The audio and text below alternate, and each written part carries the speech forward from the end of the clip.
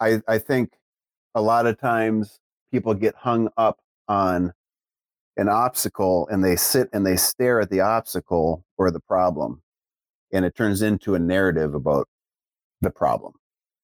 I struggle a lot of times when people ask me about the obstacles along the way because I've never spent much time staring at the obstacle, because I am immediately looking for a way over it or around it, and I move on.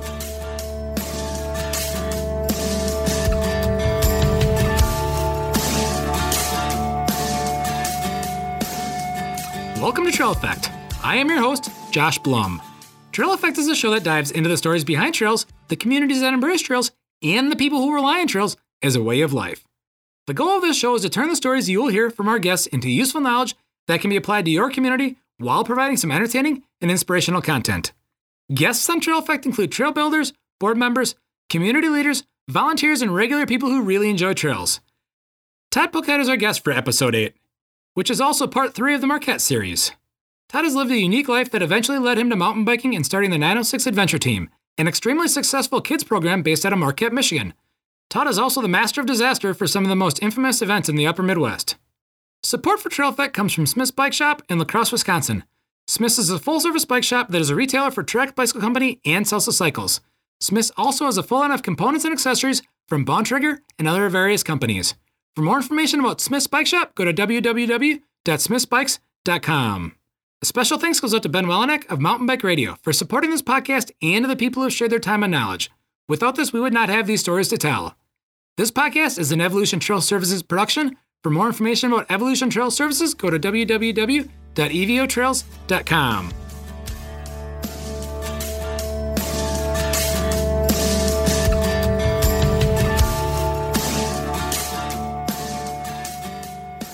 Here we are today with Todd Poquette.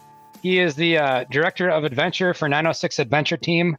Some people also know him as the Master of Pain and Czar of Suffering. He's been known for some of his awesome events that he hosts up there in the UP or Upper Peninsula of Michigan, for those that aren't familiar with what the UP stands for. So welcome, Todd. Hey, good morning. How you doing? Doing great. It's a Monday morning. We're going to kick this thing off right? Thanks. Hey, thanks for having me on. Oh, yeah. Yeah, looking forward to it. Thank you for coming on, because this is an interview that I've definitely wanted to get for quite a while, and it's been a heavily requested interview by people down here that partake in your events. Yeah, and there's a lot of them down there. Yeah, well, we like to think as La Crosse as being somewhat similar to Marquette in topography, at least.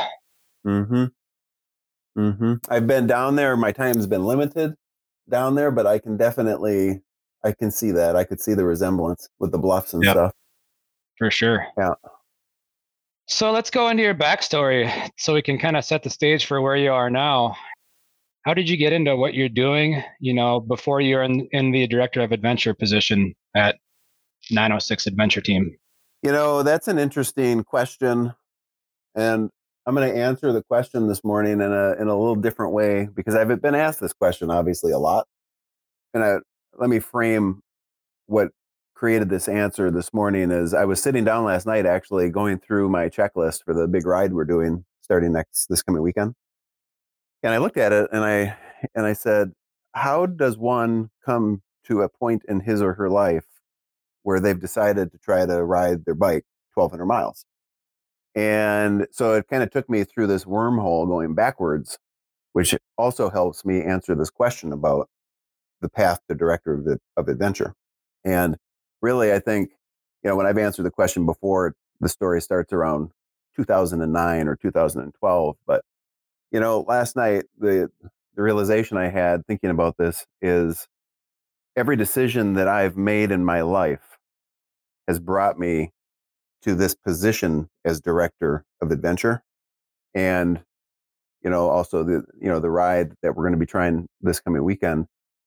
And that's significant, I think, to share with people, because I think at times we get so lost in the current moment and what we're doing now or what we want now that we discount all of the things that we've had to do, decisions we've had to make that have brought us to where we are, whether that's a good spot or a bad spot in our life, right? You are there as a accumulation of events and decisions in your life. So I'm Yes. sitting here today as director of adventure, and if somebody says, how the hell did you get there? I would say I can look back to Menards is big in Wisconsin, right? Home Improvement Yep. Center, save big money. And no, we're not sponsored by Menards. That was not a Menard plug. But I can look back as far back as my career there. I was 21 years old. I was on a fast track to get shipped down to Chicago and start co-running stores. And I had this moment, and I still remember it like it was yesterday, where I'm 21, everything's going great. I'm making really good money at 21, like kind of ridiculous money, to be honest. And here's what the question was. The question was, is this what the rest of my life's going to be? Running a hardware store, you know, putting in 60 hours a week, retail schedules, at least the one I was working at that time, they're very routine. Like every other week, I knew what my schedule was. And I think there's probably a sense of comfort in that a lot of people sort of aspire to. There's predictability, there's stability and income. Like in theory, at 21, I was well on my way to having some serious boxes checked. But I, I couldn't fathom actually locking myself into a track that early in my life. So I quit. And I actually went to work for Cisco Foods. So I went from being an office manager destined to fast track to assistant store manager, and I became a part-time delivery truck driver, just running around the Upper Peninsula, you know.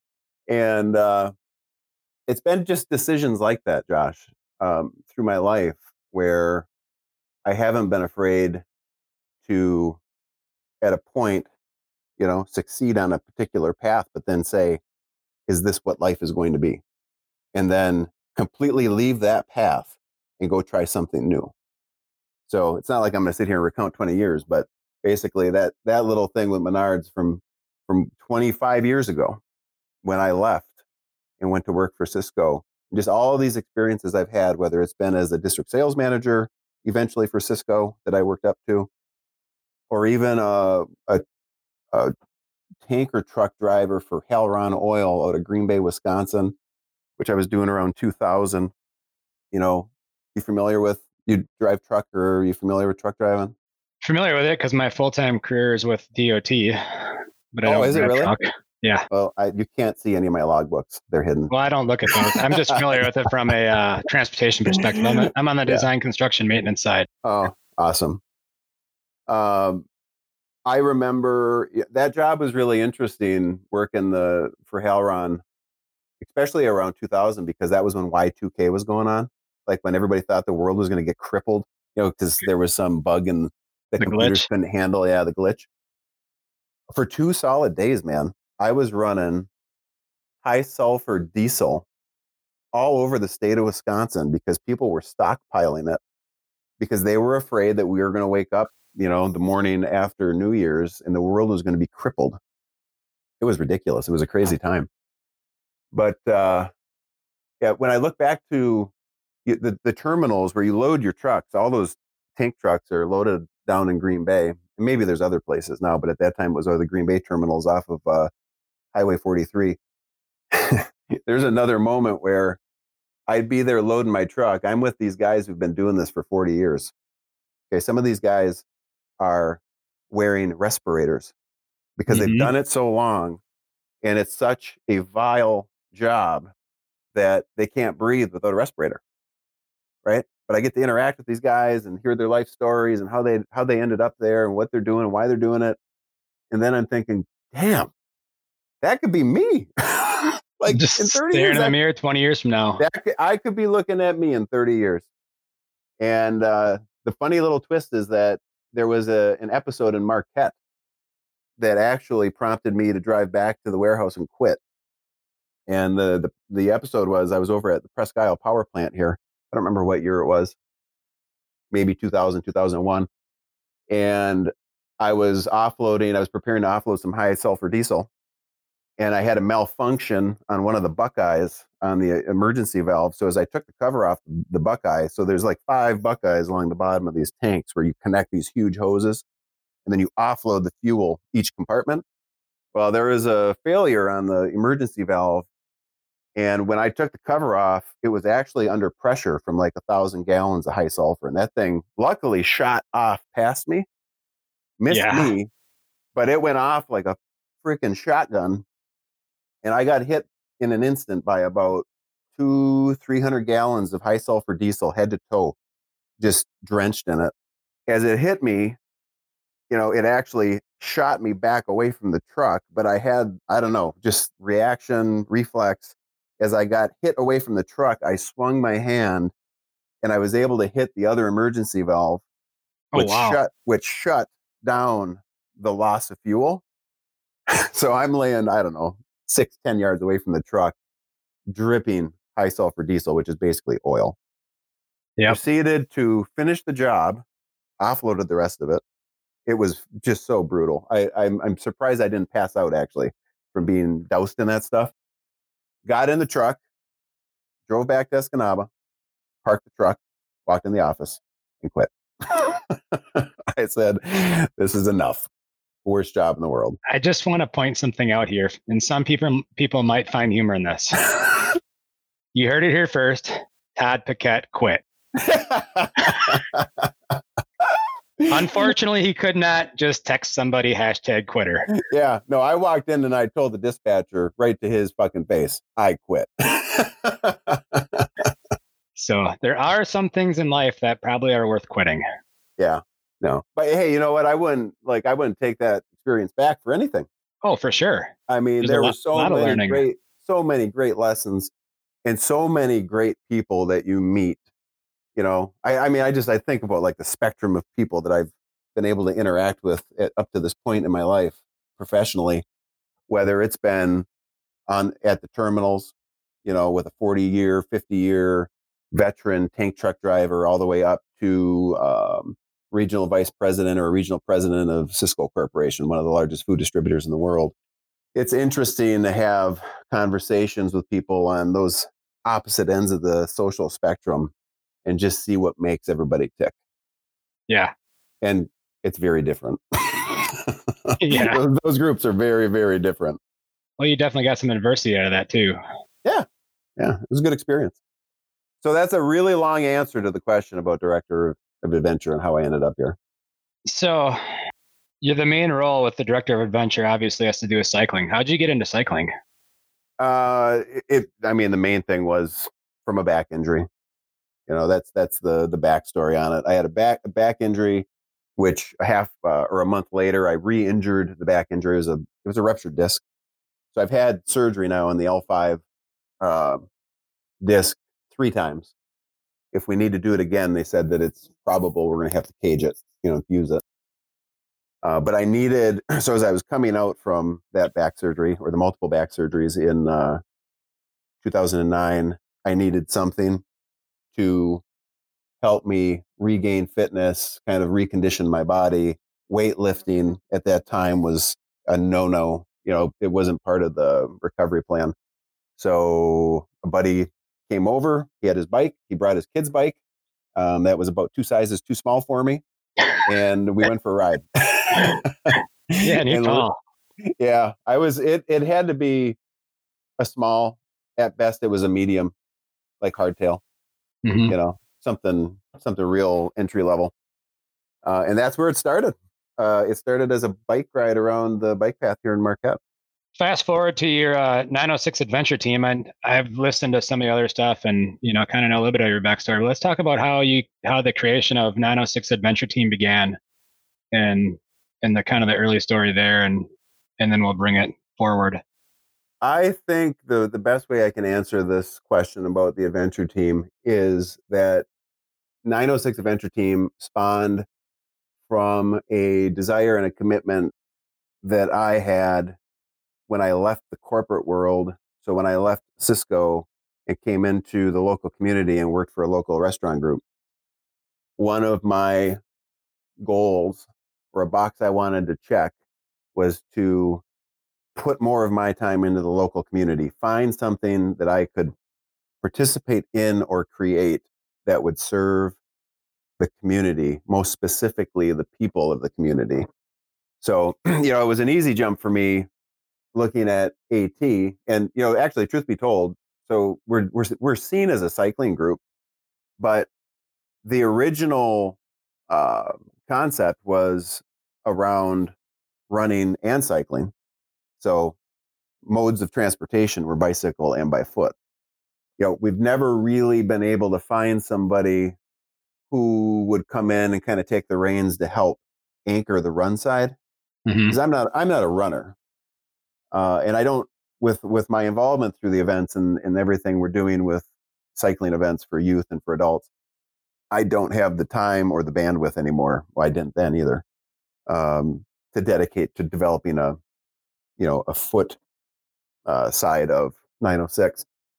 But that's what the original idea was. And you can kind of see in our events now, all of our events involve bikes and running to some level.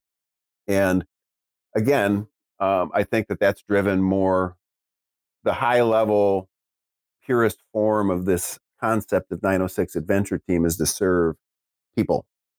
Yeah.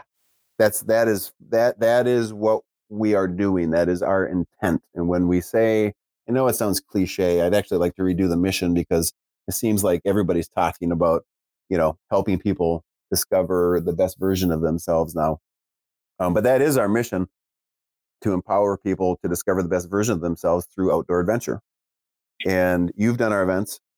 Yep. I think you've seen firsthand what a good old fashioned, beat down style adventure can do to bring people together and put a mirror up in front of each person's face and help them see themselves and how they respond to adversity and challenge, and where they're at. If can they dig deep and finish what they've started, or do they need to come back and try again?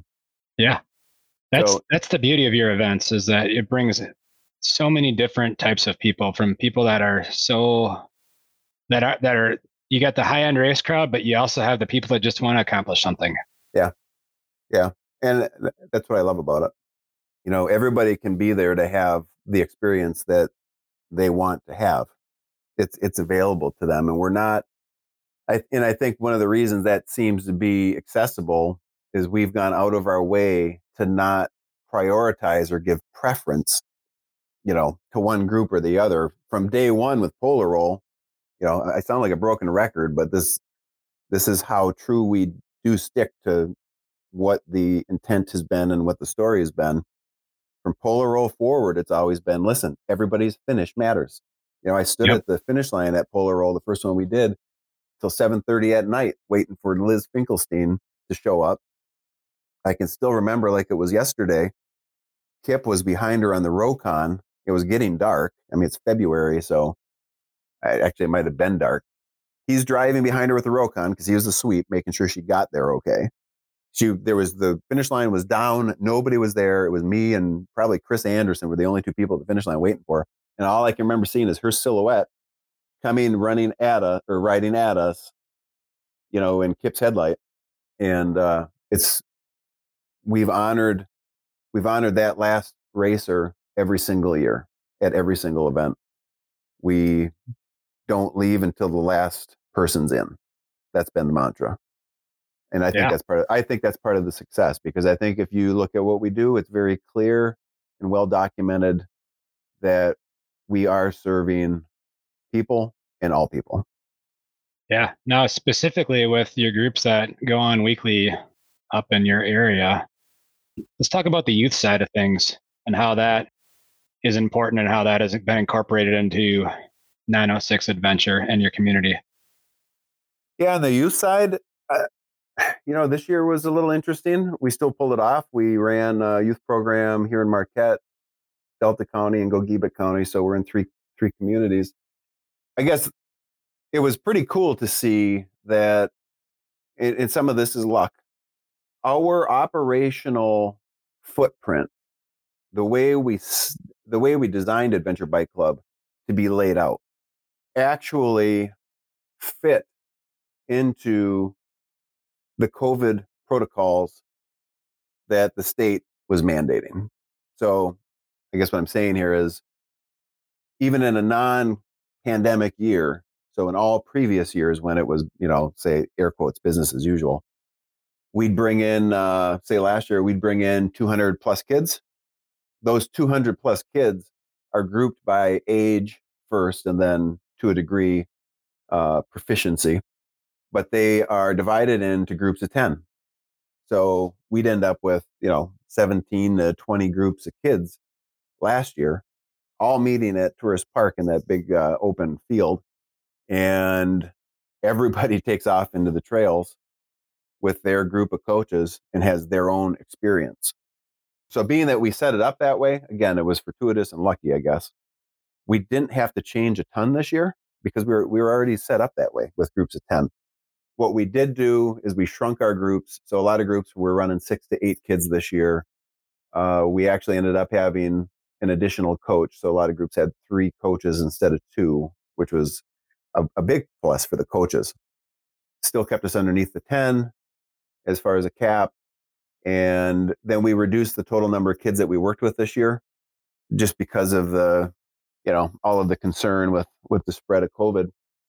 But we still worked with over 200 kids. I don't know exactly what the number was, but we worked with a ton of kids in spite of this pandemic. And really, it went exceptionally well. I mean, there were a lot of protocols in place as far as, the mask use. And we had a lot of good feedback from medical professionals that they thought we said what we were going to do, and then we did what we said we were going to do, and we did it the way we said we were going to do it, which is important. Mm-hmm. But yeah, I guess, for people who aren't familiar with Adventure Bike Club, the whole premise is experience and community building at the youth level. So there's no competition except personal competition. Kids show up, they compete against themselves, they compete against what they did last week. They'll go out. Some of them can climb a hill, some of them can't. There's no pressure. Some of them can ride a feature, some of them can't. Again, there's no pressure. We actually allow the kids themselves to kind of self-manage. And when the adults are just there basically as guides and to provide an experience and to change up, the trails they ride and to provide mentorship and to address, behavioral issues, which, by the way, I mean, we're working with kids. There's always going to be some behavioral hiccups, right? I mean, anybody who would come in and coach with us and expect that they're going to be angels, you're going to be sorely disappointed. That's kind of the point to this whole thing, is to allow for the opportunities for teachable moments. But the kids really do just a phenomenal job when you pull back the pressure and you let them kind of gel as a little micro community of 10 kids. It's incredible to see how supportive they become of one another. And you got the kids who, they can ride all the features and ride all the hills, and they kind of help set the bar for all the other kids. And then the other kids, because we're not yelling at them like a football coach or a baseball coach, the other kids just naturally aspire to wanting to also be one of the kids that can climb the hill or ride the feature. It's really kind of ironic how simple it is. I think that as adults, we overcomplicate things. Like I've had people call me and ask for our curriculum, in air quotes. I mean, the moment you try to apply curriculum to adventure, you've lost the adventure. The adventure's gone. Yeah. You know what I mean? There is no freaking curriculum. There's structure. There are paradigm. There are ways that we allow the kids to interact with each other. There are ways that we ask the coaches to interact with the kids.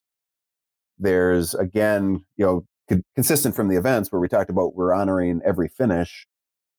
Well, in the youth programs, it's no surprise then that we are also honoring every child at Adventure Bike Club, regardless of ability.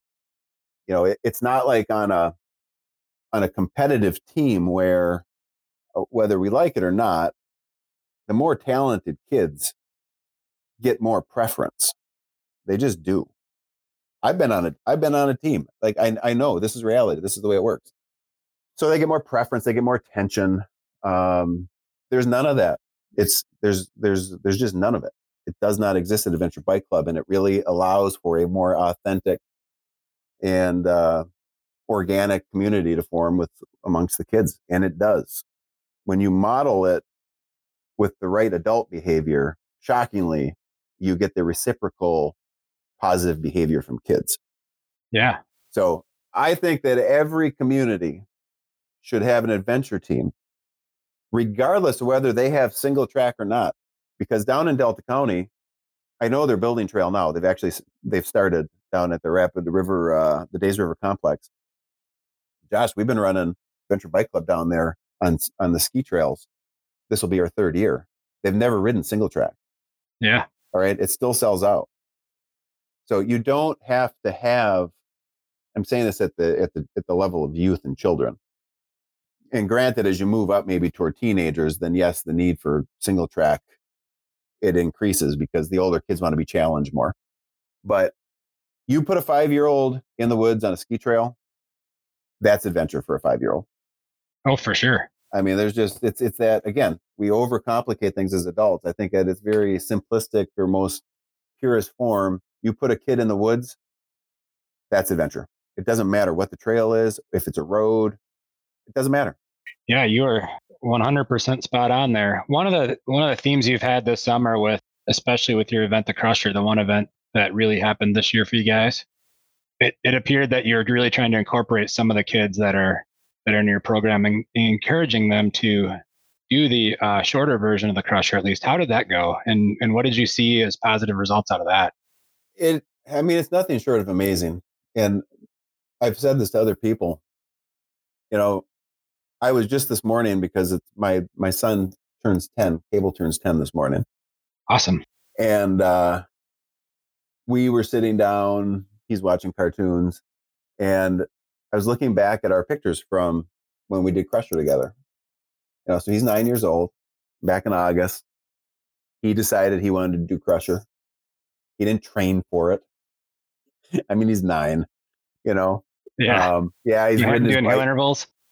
No, I mean, like he's doing kid stuff. And then all of a sudden he wants to do Crusher. And I'm sure that this story is going to be very similar from other parents who had the same experience. So he wanted to do it. And I mean, my first response was, okay. Like, I don't, I'm not telling him this is I'm saying, okay, let's do it. I am processing in the back of my adult brain, like, oh shit, can he do this? How is this going to go? But to see what these kids did, to see 9-year-olds, I think 9 was the youngest that we had finished the 40, which, if you don't know 906 Adventure Team events, the distance is never what we say it is, and it's never less than. So, the math on the Crusher 40 is it was actually 52, or I think my Garmin ended up at 54. That's with the wheel sensor. Yeah. To see these kids do it, Josh, blows me away. And I think that it would be a far more common occurrence. I think you'd see more of it. It would be less of a novelty if we can just keep sharing the stories of these kids doing this stuff. Because when kids do this with their parents, it shows it's possible. And like it or not, most people, before they can go do something, they need a path to follow. They need at least something to model after as having proven out that, yes, this is potentially possible. Somebody else has done this. And I say that this is true because as we shared the photos of Cable finishing, Clayton, Evans finishing, some of the other younger girls from 906 finishing, and then it started to create this snowball where it wasn't just 906 kids finishing. We had people coming up from Traverse City. We had people coming up from Wisconsin with their kids to do the short Crusher. And I honestly, I think, I don't have hard results on this. I think the DNF rate amongst young kids who came up to do the 40 is better than the adult DNF rate. It's just crazy. Yeah. But I think it's just phenomenal to think that these kids are doing this. I think a lot of adults would be like, they would just, like, they wouldn't even try. They wouldn't even attempt a 40 52-mile ride with a 9-year-old because it doesn't seem like something you would do. You know what I mean? I do. Um, I remember last year at the Order Shore. So Cable and I last year did the Order Shore. It was he did the 28. That was his first swing at a big event. So we started way, way, way off the back. I mean, I was back at, if there's 1,200 people that lined up, we were number 1,199 and 1,200, like way back past the school. And we let it roll out. And then he and I, the plan was, because of how many people there are, that Order Shore gets nuts. Like, we're going to methodically work our way up through the masses, and then once we get into a flow into the trail, then we'll see how it all works out.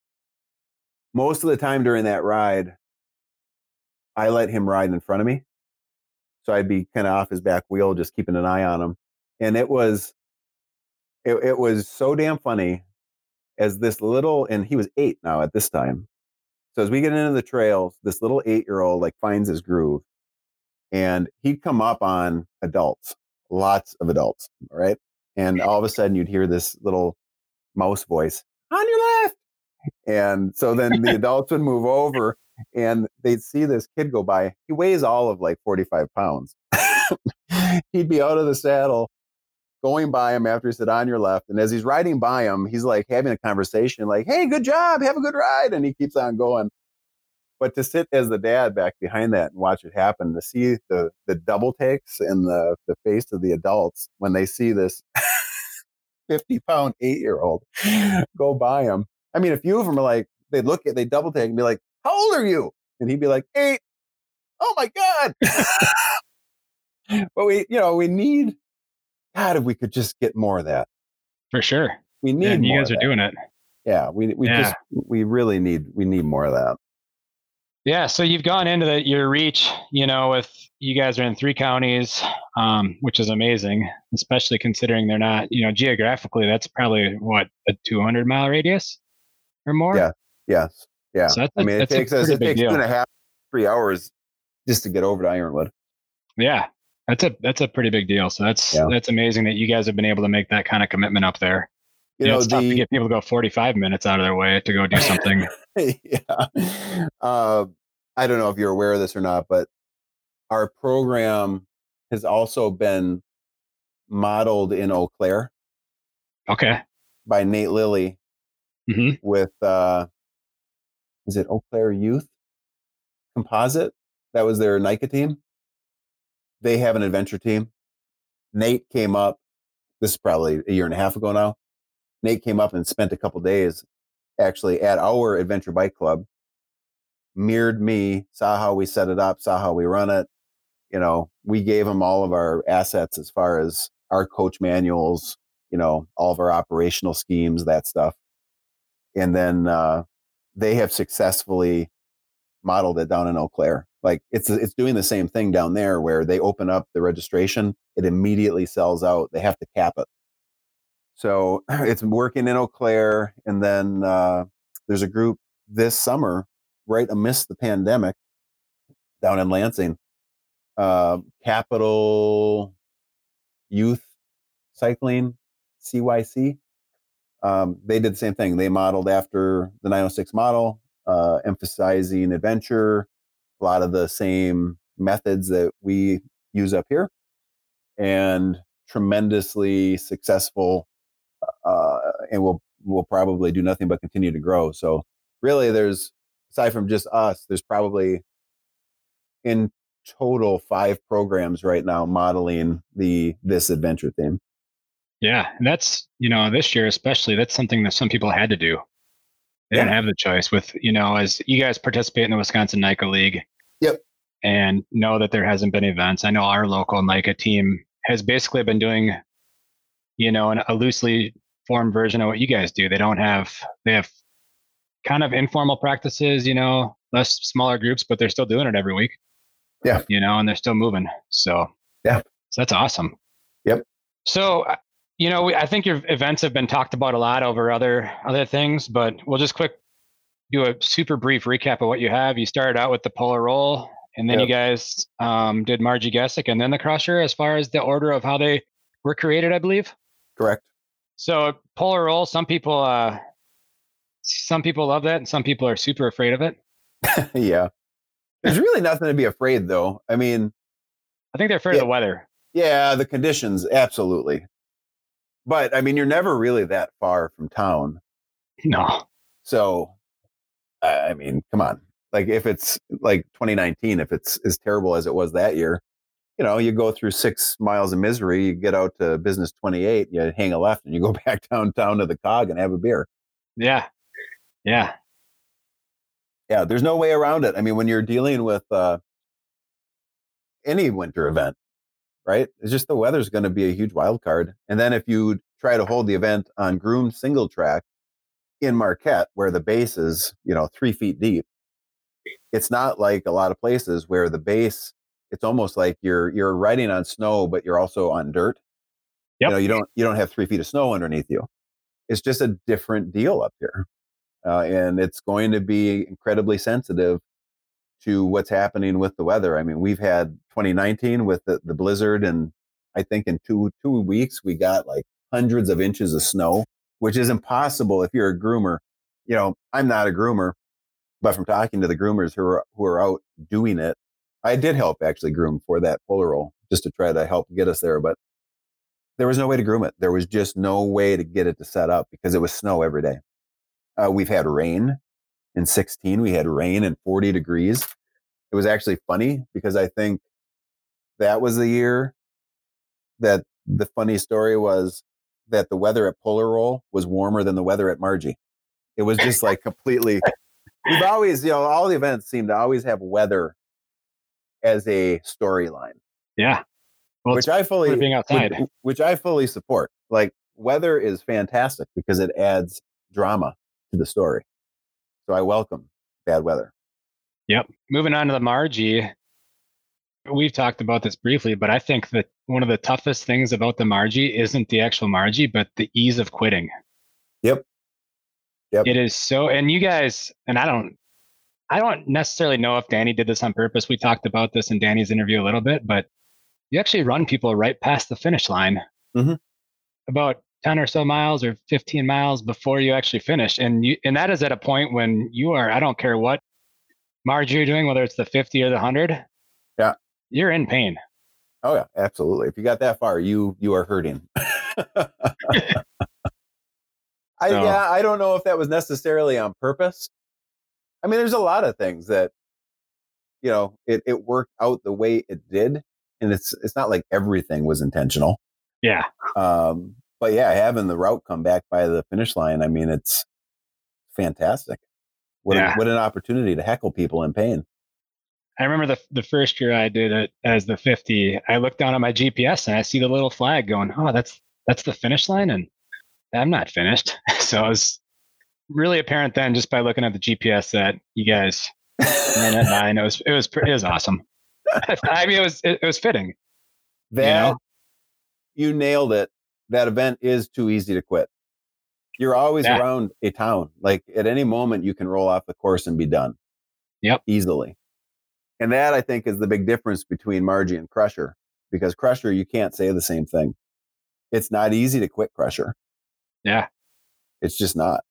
Like once you're in the Crusher, you're in it. No, where the hell are you going to go? There's nothing. We ran, especially this year, you saw one town, but you had to ride 140 miles to see it.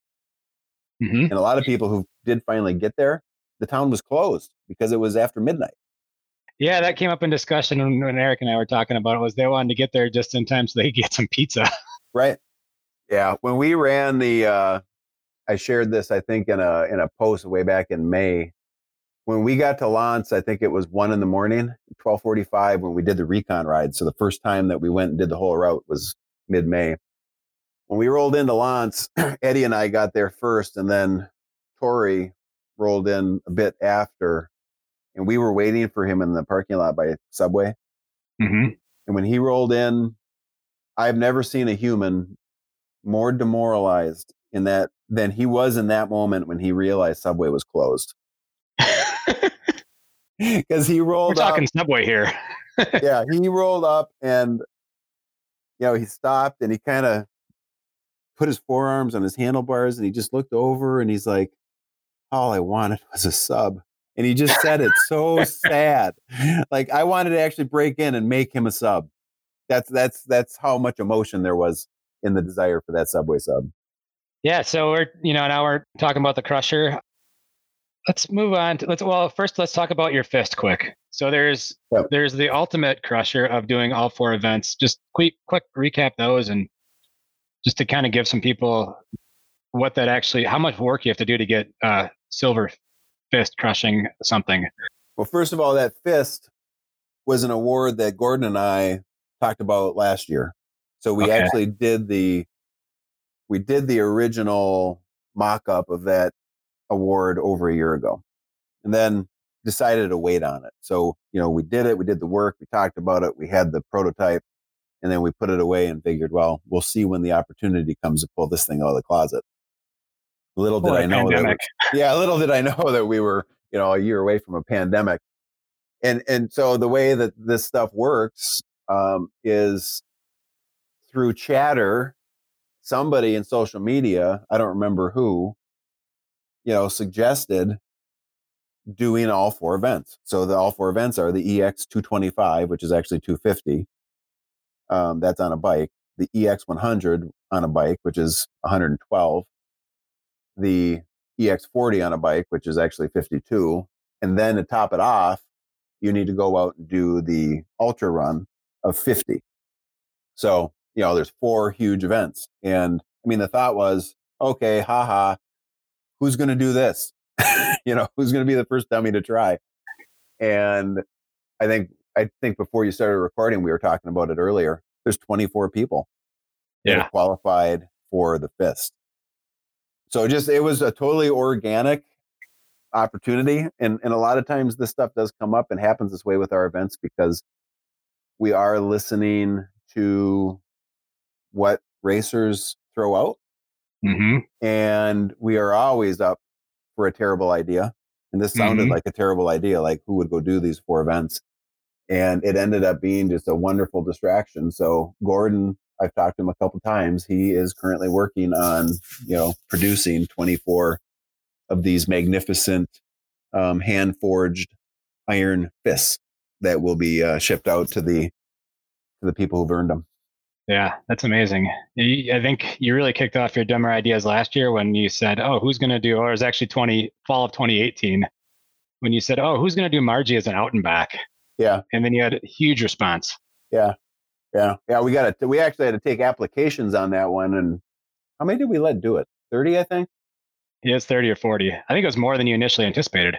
Yeah, it was. I mean, we probably could have let 50 to 100 do it if I had just, said, okay, everybody go do it. But yeah, that event is great. That out and back, from a logistics standpoint, for signing it, that's a nightmare. And that's honestly why we said, all right, we can't do this every year. That's not sustainable. So every 5 years. So we got 4 more years to go. Yeah. So one of the big things with this podcast is trails and what trails mean to your community. What do trails mean to your community and specifically? And you are actually kind of in 3 communities. We'll talk about all of Marquette County in your situation, and maybe even a couple of the other counties that you reside in as far as your program. But what do trails mean to your community, not just for your program, but for the whole entire community? Well, I think Marquette is definitely taken on a reputation as being a trail community. And I think to a degree, the UP is probably moving in that direction, frankly, because you have Copper Harbor. Yep. And then you have Marquette, and you have Munising with the bike park, and they're building a trail over there on Valley Spur. I know Ironwood has a huge project they're going to be kicking off, I think, next year. That was funded in part by money from DNR Trust Fund.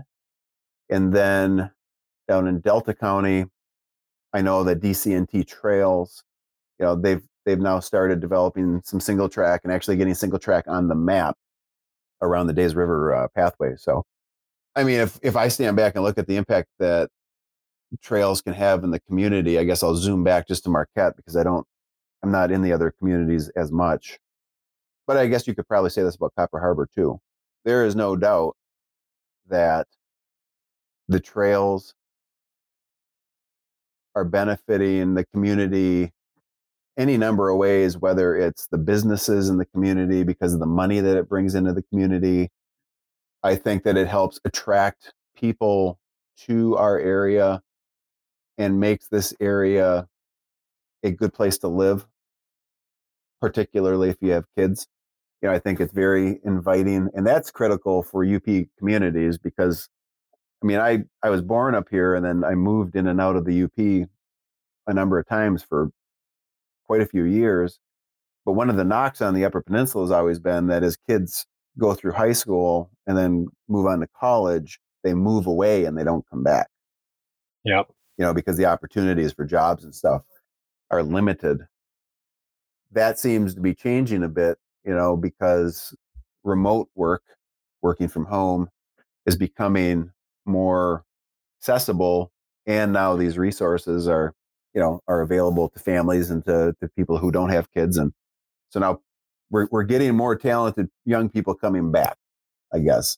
That's also obviously a benefit to the communities up here. I think that's huge, actually. For sure. And that's, I think, and especially when you touch on remote work, that was forced on people 9 months ago now, and so that just accelerated that whole remote working thing. Right. So we've talked a lot about all the awesome stuff. What kind of setbacks have you had with your program? And we got to keep this real. Not everything is easy, right? And that's the whole point of this, is doing hard things. So what have you had? What kind of setbacks have you had? And maybe however, if you have one particular setback that you could point to and talk about how you worked your way through it with the program itself, or what? So I think, first of all, obviously there have been obstacles, right? From day one to today. To say that there weren't obstacles, yes, there were. The way I've answered this in the past, I have one example, and I'll get to it, and it's actually a current obstacle that we need to work through. But just going back to the beginning for a minute, I think a lot of times people get hung up on an obstacle and they sit and they stare at the obstacle or the problem, and it turns into a narrative about the problem. I struggle a lot of times when people ask me about the obstacles along the way because I've never spent much time staring at the obstacle because I am immediately looking for a way over it or around it, and I move on. My approach to everything, whether it's 906 or my personal life or whatever other endeavor I end up pursuing, I anticipate it's not going to be easy. Like, that's just ingrained in me. And I don't spend any emotional capital feeling bad for myself or, wasting anybody's time complaining about it. It's just like, okay, here's an obstacle. How are we going to get around it? How do we address it? And you move on. Now, the one struggle I think that we've had for 906 specifically is growth. Our growth has been phenomenal. And really, when you look at, we started in 2014. Okay. So if you look at 14, 15, 16, 17, 18, 19, 20, all right, that's 7 years. But really the explosive growth that we've had began in 17. So really, we've become what we are right now in 17, 18, 19, 20, 4 years. So we are a young organization. We have a ton of moving parts. We run 3 very large events, 2 of which I'd say are either at a national level of attention. Well, Margie is, and I think Crusher is going to get there. And I think this year went a long ways toward helping push that event's notoriety forward. I'd say Polar Roll is more of a regional. We have been recognized in some national magazines, but if there's a pecking order, I'd say Margie, best known, Crusher, and then Polar Roll. But to run those events is a ton of work, a ton of volunteers. we have youth programs. And now with the youth programs, you're running them in 3 communities. And you're working with, I think our number this year was 150 coaches. So the big success point for our youth program is consistency in operation. I want you to be able to come as a coach, Josh, and work in Marquette with our program in Marquette. And then I want you to be able to drive to Escanaba and do the same thing in Escanaba, because everything is exactly the same, so that you can coach anywhere and it's run exactly the same way. Well, in order for you to have that be your reality and your end result, there's a lot of training and time that takes place. So, we're training 150 coaches, we're communicating, long story short, we are literally dealing with communication and coordination within a community. I used to say hundreds of people. I'd say almost now we're probably getting closer to where it's starting to move into 1,000. Yeah. On an annual rolling basis. And there's only me and Tara who are employed by the nonprofit to make it happen. So 2 people stretched incredibly thin, as you noted, across a 200-mile radius.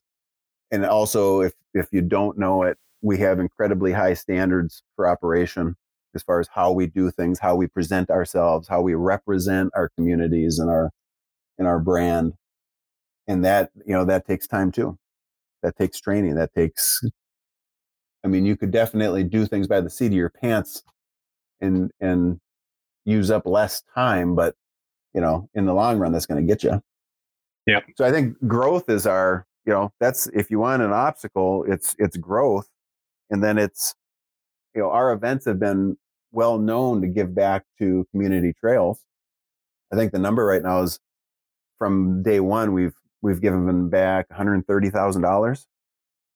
It's highly unusual for a nonprofit to give away that much money just to give away that much money.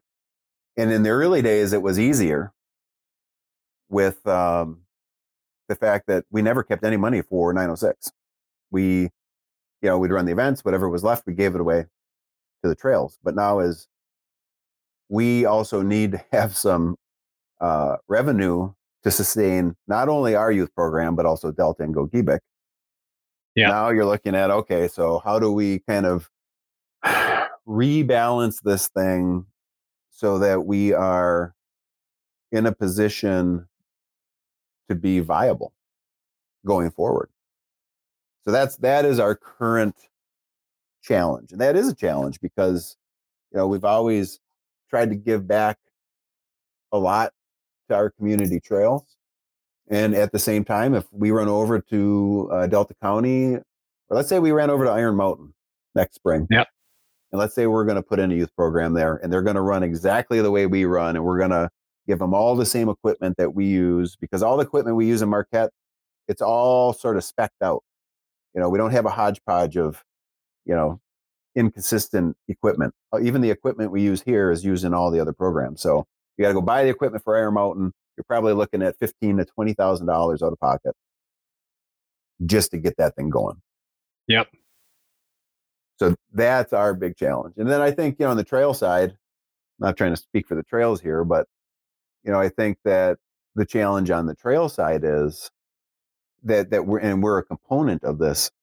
How do you maintain the trails? How do you keep pace with the traffic that's on the trails? Right? Yeah. That's especially this year. Yeah, especially this year. There's no doubt. I've seen more people out in the woods in places I've never seen people before. Yep. It's ridiculous, actually. It's good, but it's definitely prompted some new challenges for sure. Oh, yeah. I'm sure you guys are seeing it down there too. Oh, yeah. It's crazy. We're seeing, I don't think anybody expected to see the parking lots overflowing. It obviously made sense when you thought about it, because what else do people have to do when everything is closed? Yeah. Right? Yeah. And we have 2 pump tracks here in La Crosse, a paved one and a dirt one. And that dirt one has been, you can go up there probably at 10 o'clock this morning and you're going to see a full parking lot. Uh-huh. And that's a Monday morning. Yep. When kids are supposed to be in school. Yeah, right. Right. Yep. And so that's people had to do something with their kids and they started getting them outside. I know it really hit home to me when I saw people on trails without helmets smoking cigarettes Yeah. on department store bikes. I was like, now we're hitting a new level, Yes. and but it's all good. It's getting people outside, Yeah. and it really highlights the community importance of having this outdoor infrastructure. Absolutely. Yeah. So, well, let's quick move forward into what your future is. I know we were talking a little bit early on about your next event for yourself, and I don't know if you have anybody coming with you, but you got a pretty big goal that you're going to kick off this week. Want to quick recap that or how that's going to look, and by the time this comes out, you'll have finished it. Yeah, we're leaving from the Keweenaw missile pad right at the tip of the Keweenaw Peninsula on Saturday. Yeah. It's myself, Mark Salm, and Chuck Boyer. I don't know if we're the Three Musketeers or the Three Stooges. The jury's still out on that. But we have essentially created a route that traverses or circumnavigates the Upper Peninsula, following the outer edge of the Upper Peninsula from the Keweenaw down, going west over to Ironwood, and then we shoot back east, kind of through Middle Earth, central Upper Peninsula, over by Watersmeet, Crystal Falls, Iron River, eventually shooting over to Gwyn, and then all the way east to the tail, over by the Sioux.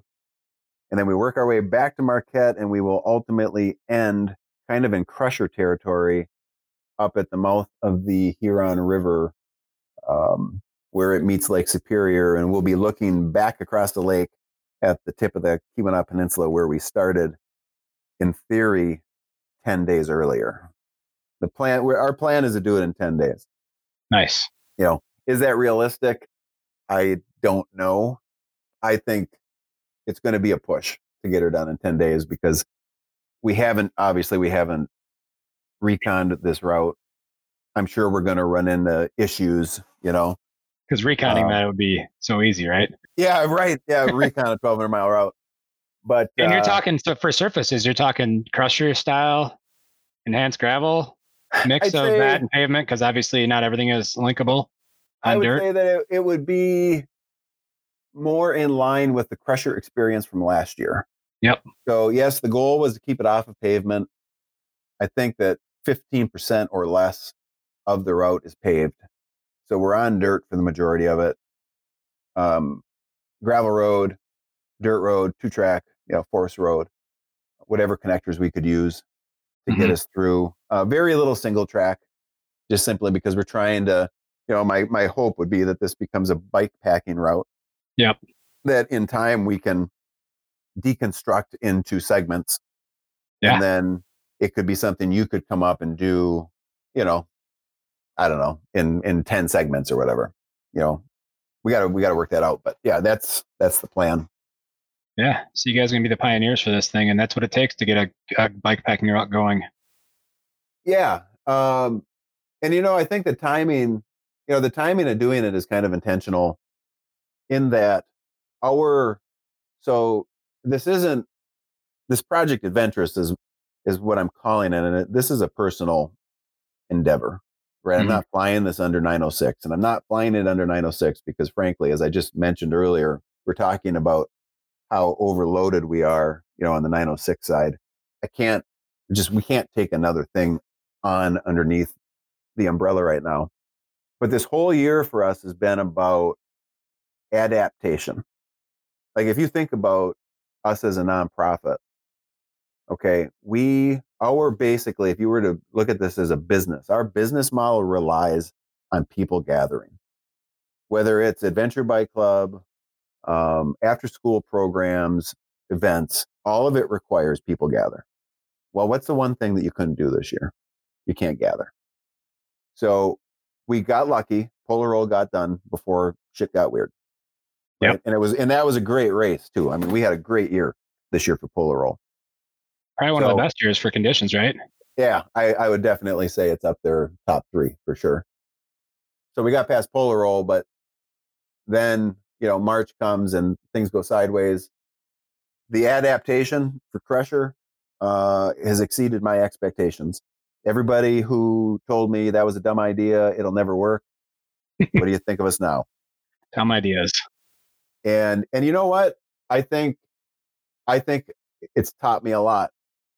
I think it's shown me that there is definitely a group of people out there who would welcome an opportunity like what we did with the EX, not just this year, but on an ongoing basis. Mm-hmm. Okay, so we were able to adapt that. It was successful. The number of people that we were able to give a goal to, and it was something that really kind of kept them focused and distracted from some of the other less productive stuff that they could have spent their time doing this year. It was a huge positive. It was a little bit of like the summer of Crusher, a beacon of light. We still pulled off Adventure Bike Club, and that was a huge thing for those kids and those families. I mean, even the coaches, a lot of the coaches said, "Thanks for doing this. I needed this." Like they just needed human interaction. So now Margie, unfortunately, we had to push to next year. And that one is, I mean, there's a variety of reasons, but the big problem, the couple of big problems with that one is it uses a couple different chunks of state land, and the state wasn't issuing permits.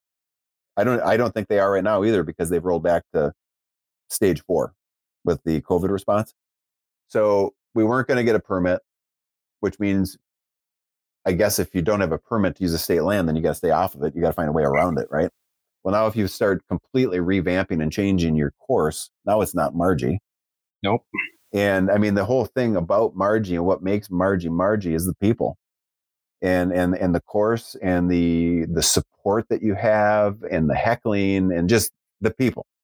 Well, without the people, Margie isn't Margie. So it can't happen. Well, that revenue gets pushed to next year and becomes unavailable because we've got to run the event next year on the revenue we brought in this year. So, that's, I mean, it's been a huge struggle for us that we've been able to navigate effectively. But now, so we're sitting after Crusher and it's like, well, what's next? And that's why I decided to do Project Adventurous now, because we still need, like, we don't know right now how long we're going to be in this whole COVID reality. Mm-hmm. In the UP, the numbers are worse today than they've been all year. Yeah, same with where we're at. Yeah, there's more anxiety up here about it today than there was in the past. So, Adventurous is really just, I guess, my way of saying you still got to move forward. Like, we can't sit and live in fear. You still need to have something that you're working toward, even amidst this very unique time in the world. And if it inspires a couple people to keep track and to see how we're doing and to find their own adventurous goal in their life and to work toward, then it's worth it. So speaking of keeping track, are you going to have spot trackers, or is there a way that people will actually be able to keep track? Because I know I track crazy people like you and Crusher people and Chuck and I will have trackers. I can follow up with you on this, on the answer. Matt Lee was actually messaging me last night from Track Leaders. Yeah. And he was going to talk to Scott, also from Track Leaders, about creating a map. So I sent him the GPX. Yep. And I've kind of bounced back and forth about putting it out public access. And the only reason I say that is because, if we have a 10-day window we're trying to hit, like, I'm not going to tell somebody to not come ride with us. But we also have, we have to stick to our plan.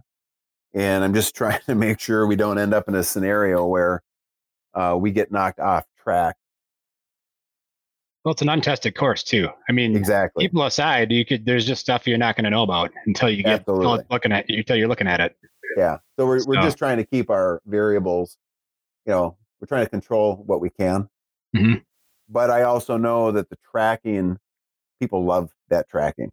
Yeah. They and that is really what hooks people and helps prompt them to start thinking, man, this is cool. What can I do? And it doesn't have to be a 1,200 mile bike ride around anywhere. No. It could be 40 miles. It could be 12 miles. Yep. Let's say you're the person that you're at home and you're not really doing anything right now, and you just you need that catalyst, something that gives you this idea. Maybe this is it. Maybe your first goal is just to go ride 12 miles. Yep. That's where everybody starts. That's where I started. Yep. On a bike that was too small. On a bike that was too small, and my ass was killing me the next morning.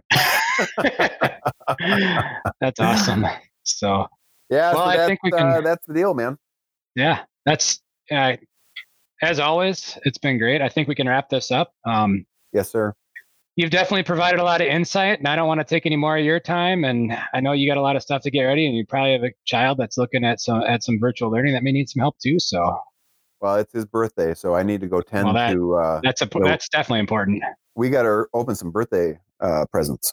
Cool. And he doesn't know this. I got to say this low. He's getting a new bike today. Ooh, full suspension. Yeah. Yeah. So we need to go for a bike ride. We might skip school. Oh, gym class. Right. It's a long gym class. Right. It's an 8-hour gym class. Yeah.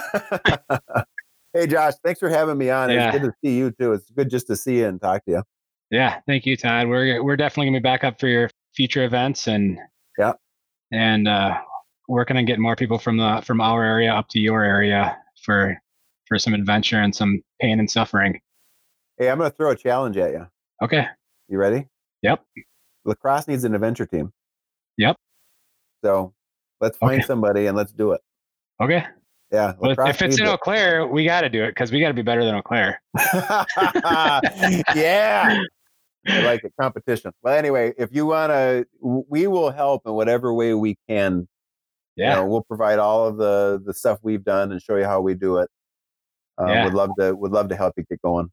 Well, we've got the NICA team, and I think that's obviously a good catalyst, to keep going, especially this year with really it is an adventure team this year because there's not events, right?